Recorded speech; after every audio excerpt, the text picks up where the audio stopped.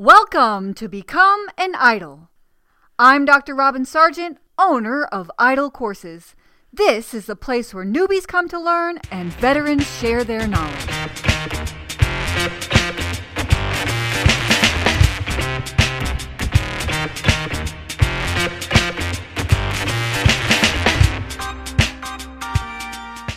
I have here with me today Daphne Williams, and you may know her if you're a teacher. She is the teacher career coach. She also has the teacher career coach course.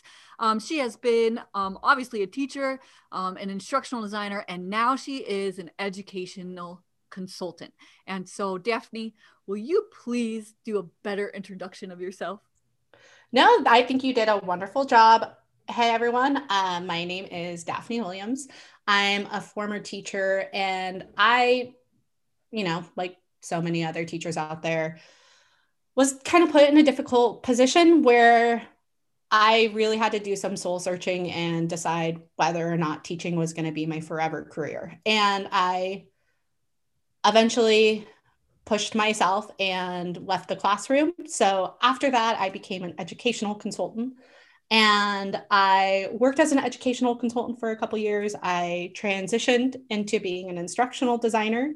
And as I was doing all these career pivots, I constantly heard, from other teachers that they had no idea how to kind of get started. So during that time, I really started focusing on utilizing my skills to start creating resources to help other teachers find different paths outside of the classroom if that was something that they were pursuing. So that's just kind of in a nutshell who I am and how I got here.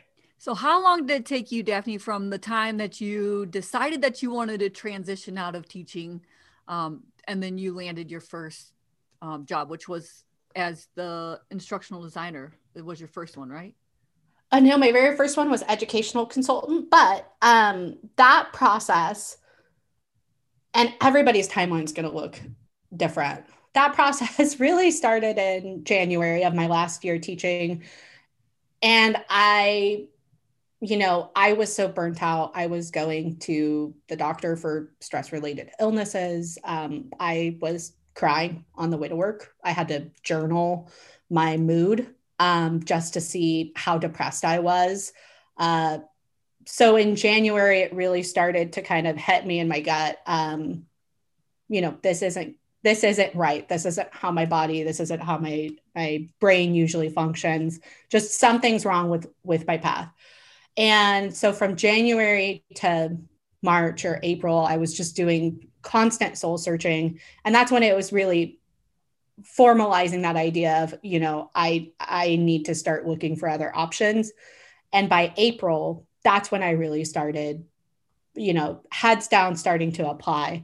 I didn't land my first position until June. And that was that educational consulting position. And it honestly changed my life. But in between April and June, there was a lot of heartache. I constantly Googled jobs for teachers and nothing was coming up that actually made sense. There weren't really any resources.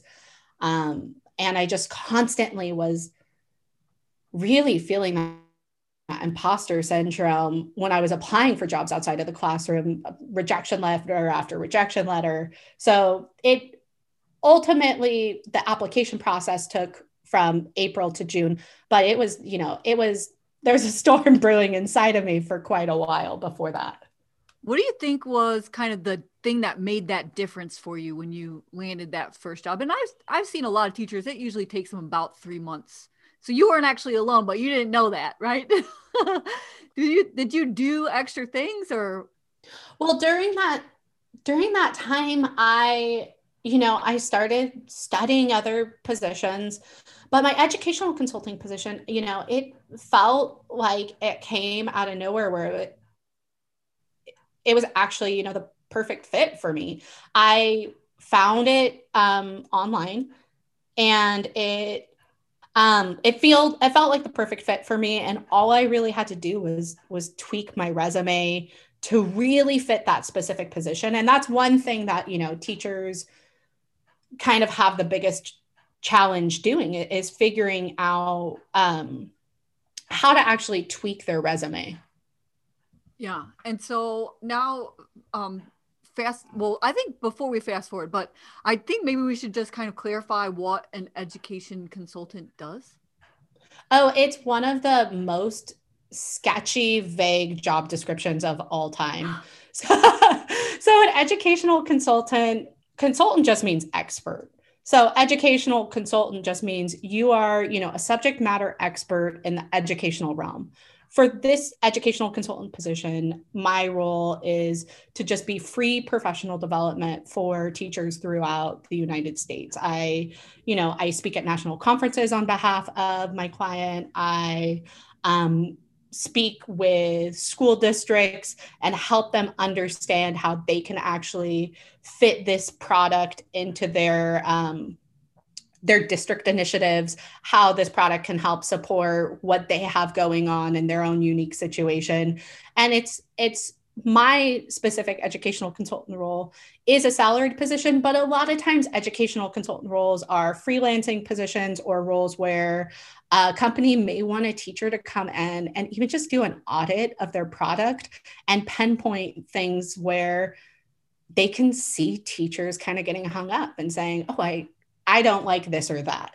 So educational consultant isn't one of the most commonly sought after paths because it is very vague. And a lot of times it's part-time or freelancing. Oh, that's interesting. And so you really did like make a transition out of the classroom, but you went back to serve those same people that were once where you were. Yeah, that's actually one of the easiest pivots for a teacher to do is to stay within the realm of education, but in a new capacity. So even my role as an instructional designer was at an educational company, and my role was to make the e-learning resources and the teacher certification program to help teachers learn how to use the product in their classroom, but virtually on their own time.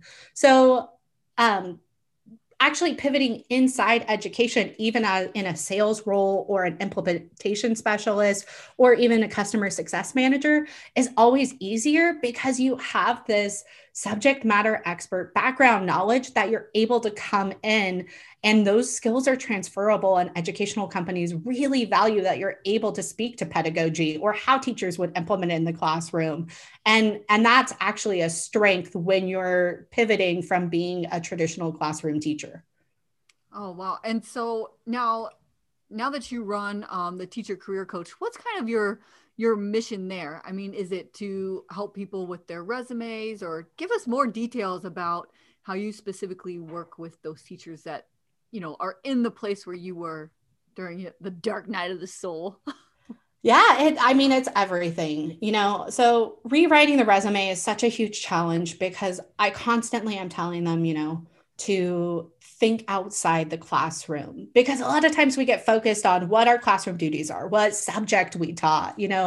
Many people are asking, well, I'm just an art teacher, or I'm a kindergarten teacher. Are people going to value this experience? And the answer is yes, but when you're using those skills, or let me rephrase that. When you're rewriting your resume, you're looking for what you actually did outside of the classroom. It's putting together the curriculum. It's doing the assessments, the data planning, all the project management that you're doing. Those are the skills that you're really focusing on. So rewriting the resume is like huge, and I would say one of the most critical pieces of what I do. But a lot of it is also the mindset. And first, the most challenging thing has always been kind of reducing the stigma that's associated with teachers leaving the classroom, because there's a lot of teacher guilt that's associated with this. There's that part inside of you where you thought that this was going to be your forever career. And even walking to the next role is such a mental hurdle because you feel completely lost. You feel like you're losing a bit of your identity, and all of the outside voices within your professional network are probably going to be pushing and saying, no, but you're a great teacher, so you can't quit. And that's not something that you see in other industries. As an instructional designer, if you knew another instructional designer who actually wanted to be the director of marketing, you would say, you go, girl.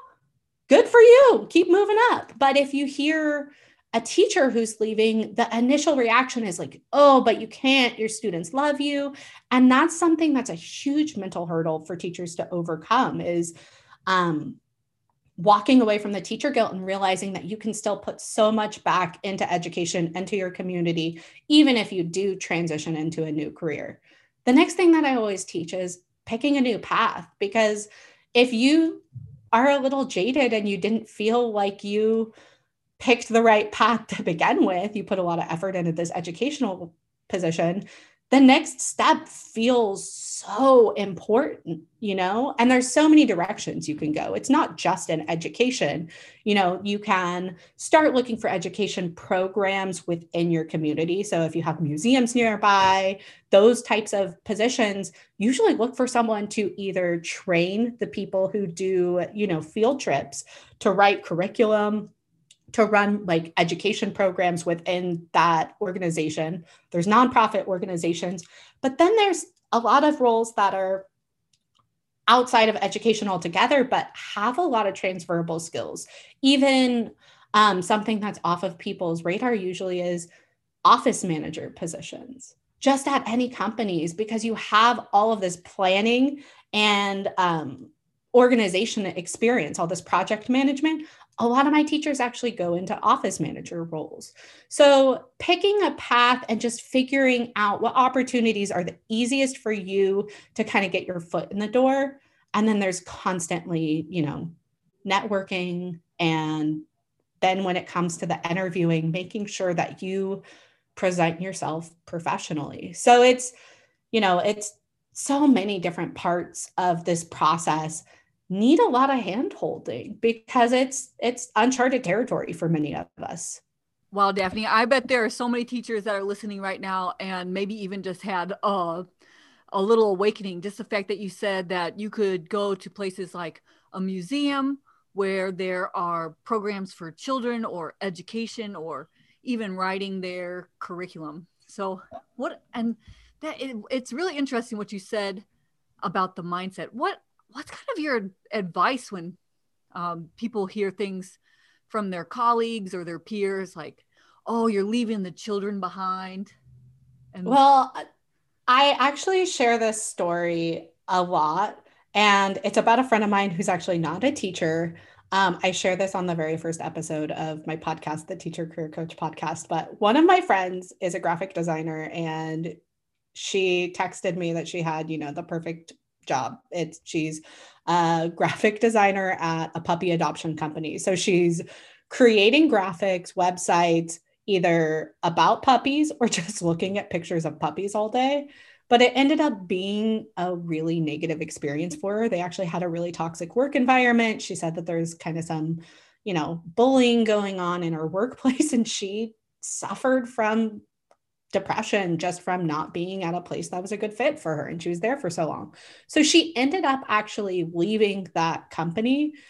But the point that I want people to take from this is she doesn't hate puppies and not want puppies to be adopted.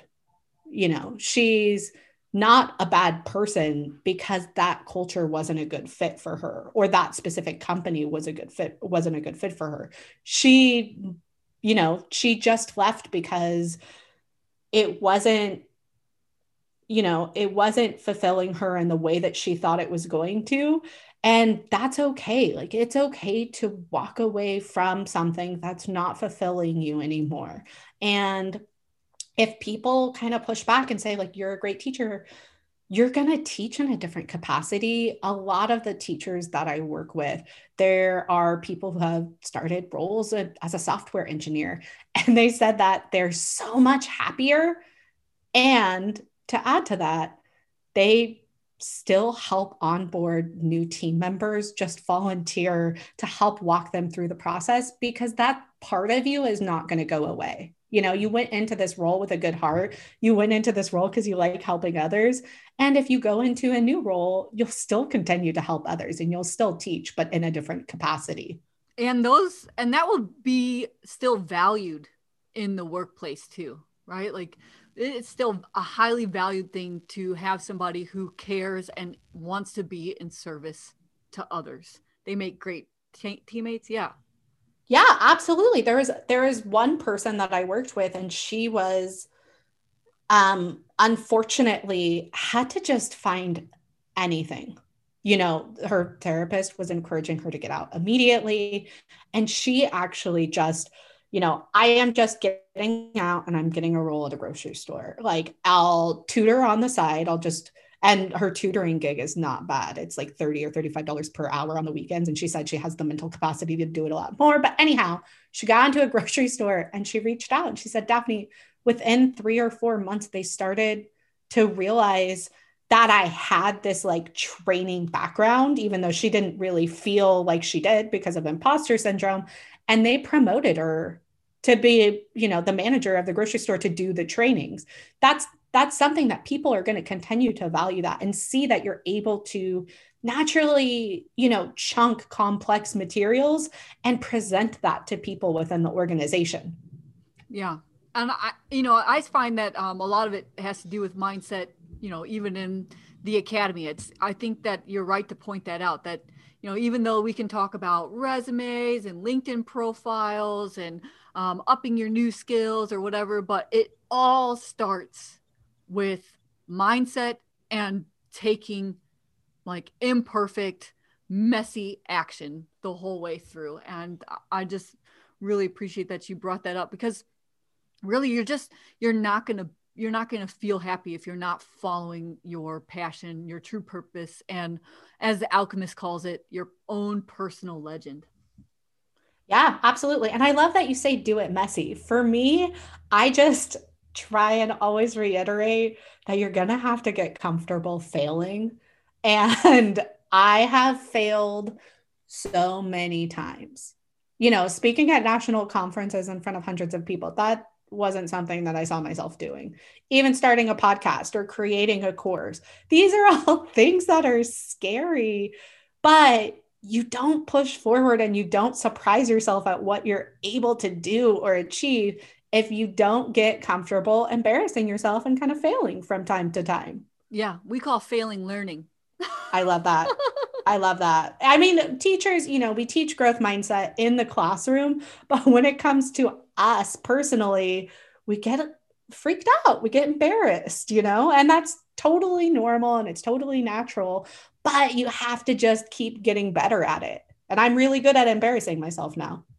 So now you have definitely worked with teachers who have wanted to become instructional designers. And, because this podcast has, become an idol, what do you think is some of like your best advice that you give teachers who want to specifically, they're like, okay, I'm ready to make a change. And I know I want my passion is instructional design. What's kind of your advice, either whether it's mindset or skills, or how do you approach that? No, this is such a great question because a large amount of my students are obsessed with you and this podcast because instructional design is one of the best, positions to kind of pursue. First, I always ask them, to really, really start to consider if this is the right direction for them by reflecting back on the classroom and the classroom challenges. Were they the types of person or people that liked to learn new technology? They liked educational technology. They liked to create those lessons.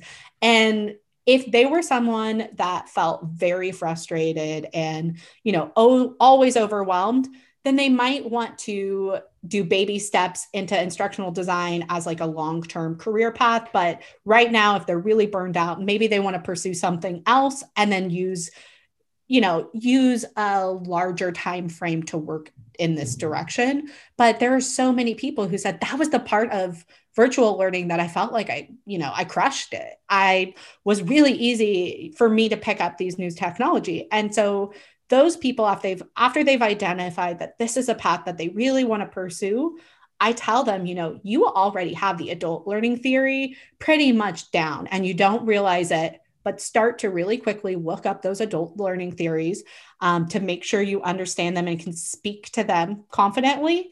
But most importantly, start to look at the industry standard tools and try and download some of the free trials and teach yourself how to do those platforms. So Articulate, the things that teachers probably have never actually seen or heard of. But as you're doing those free trials, if they happen to have a free trial, you also need to be learning, or you also need to be creating a portfolio or something to show people, and not something that's kid centric. It needs to be something that a company would see you as an instructional designer and not a teacher who's, kind of dabbling into this world. So all of those steps are there. You're able to kind of take each step and realize, I need to do this, I need to do this, I need to do this. And it seems daunting, but that's always why I kind of push people to listen to you and to follow you, because you are the one who can help them kind of simplify all those steps and walk them through so they're not wasting time during that process. Yeah. And, you're so right about the part where we make sure to remove things even from their portfolio that are kid-centric or old lesson plans that you used in the classroom. And I don't know, Daphne, have you had any of your teachers encounter this? I know some of my students have, where even though their portfolios are looking, hot and fresh, they are, once the interviewer finds out that they were a teacher, they feel the energy kind of shift in that interview, and they feel kind of that there is a little bit of a bias, and it's not every interview, but they have experience where there is a bias against their background. Have you had any teachers say this to you? Yeah, absolutely. I mean, that's one of the entire modules in my course is built on helping them challenge any sort of bias. Mm-hmm. Because ultimately, when you're going into the interview, what's happening is they really want you to be the right fit. But especially right now, all you have to do is get on LinkedIn and you can see this is the role that many teachers are pursuing, but they're pursuing it kind of like they're trying it out, but not that they've taught themselves all the skills necessary or that they're even confident that this is the right role for them. There's a difference between changing your LinkedIn header to be a role or actually studying and really being focused on this is the role. And that's what you have to be able to actually prove to an interviewer or a hiring manager is, I am 100% confident that this is the right choice for me. And not just because I know that they hire teachers, but because look at all the work I've done. Look at all the different ways that I've pursued this role. This is all the background information I have about this role. And I am confident because X, Y, and Z. I know I'm the perfect person for this role because of this. And I always kind of talk about it like, consider you just, went through a really bad divorce and you're going on your very first date and the person knows that you just went through a divorce. They are going to be kind of looking for red flags. And it's very important that you go in confident and you don't give them the red flags that you're not sure if you are even committed to this role or that role. You need to go in and show them, I am confident and this is why. Yeah, man, that analogy right there definitely could applies to so much of interviewing, right? Like you definitely don't want to show any hangups on your ex-husband or say anything bad even about your former role. Yeah.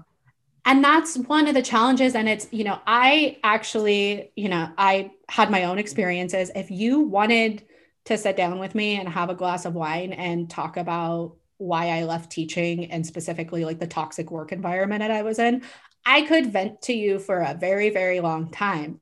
But that is the attitude you need to try and hide from the rest of the world.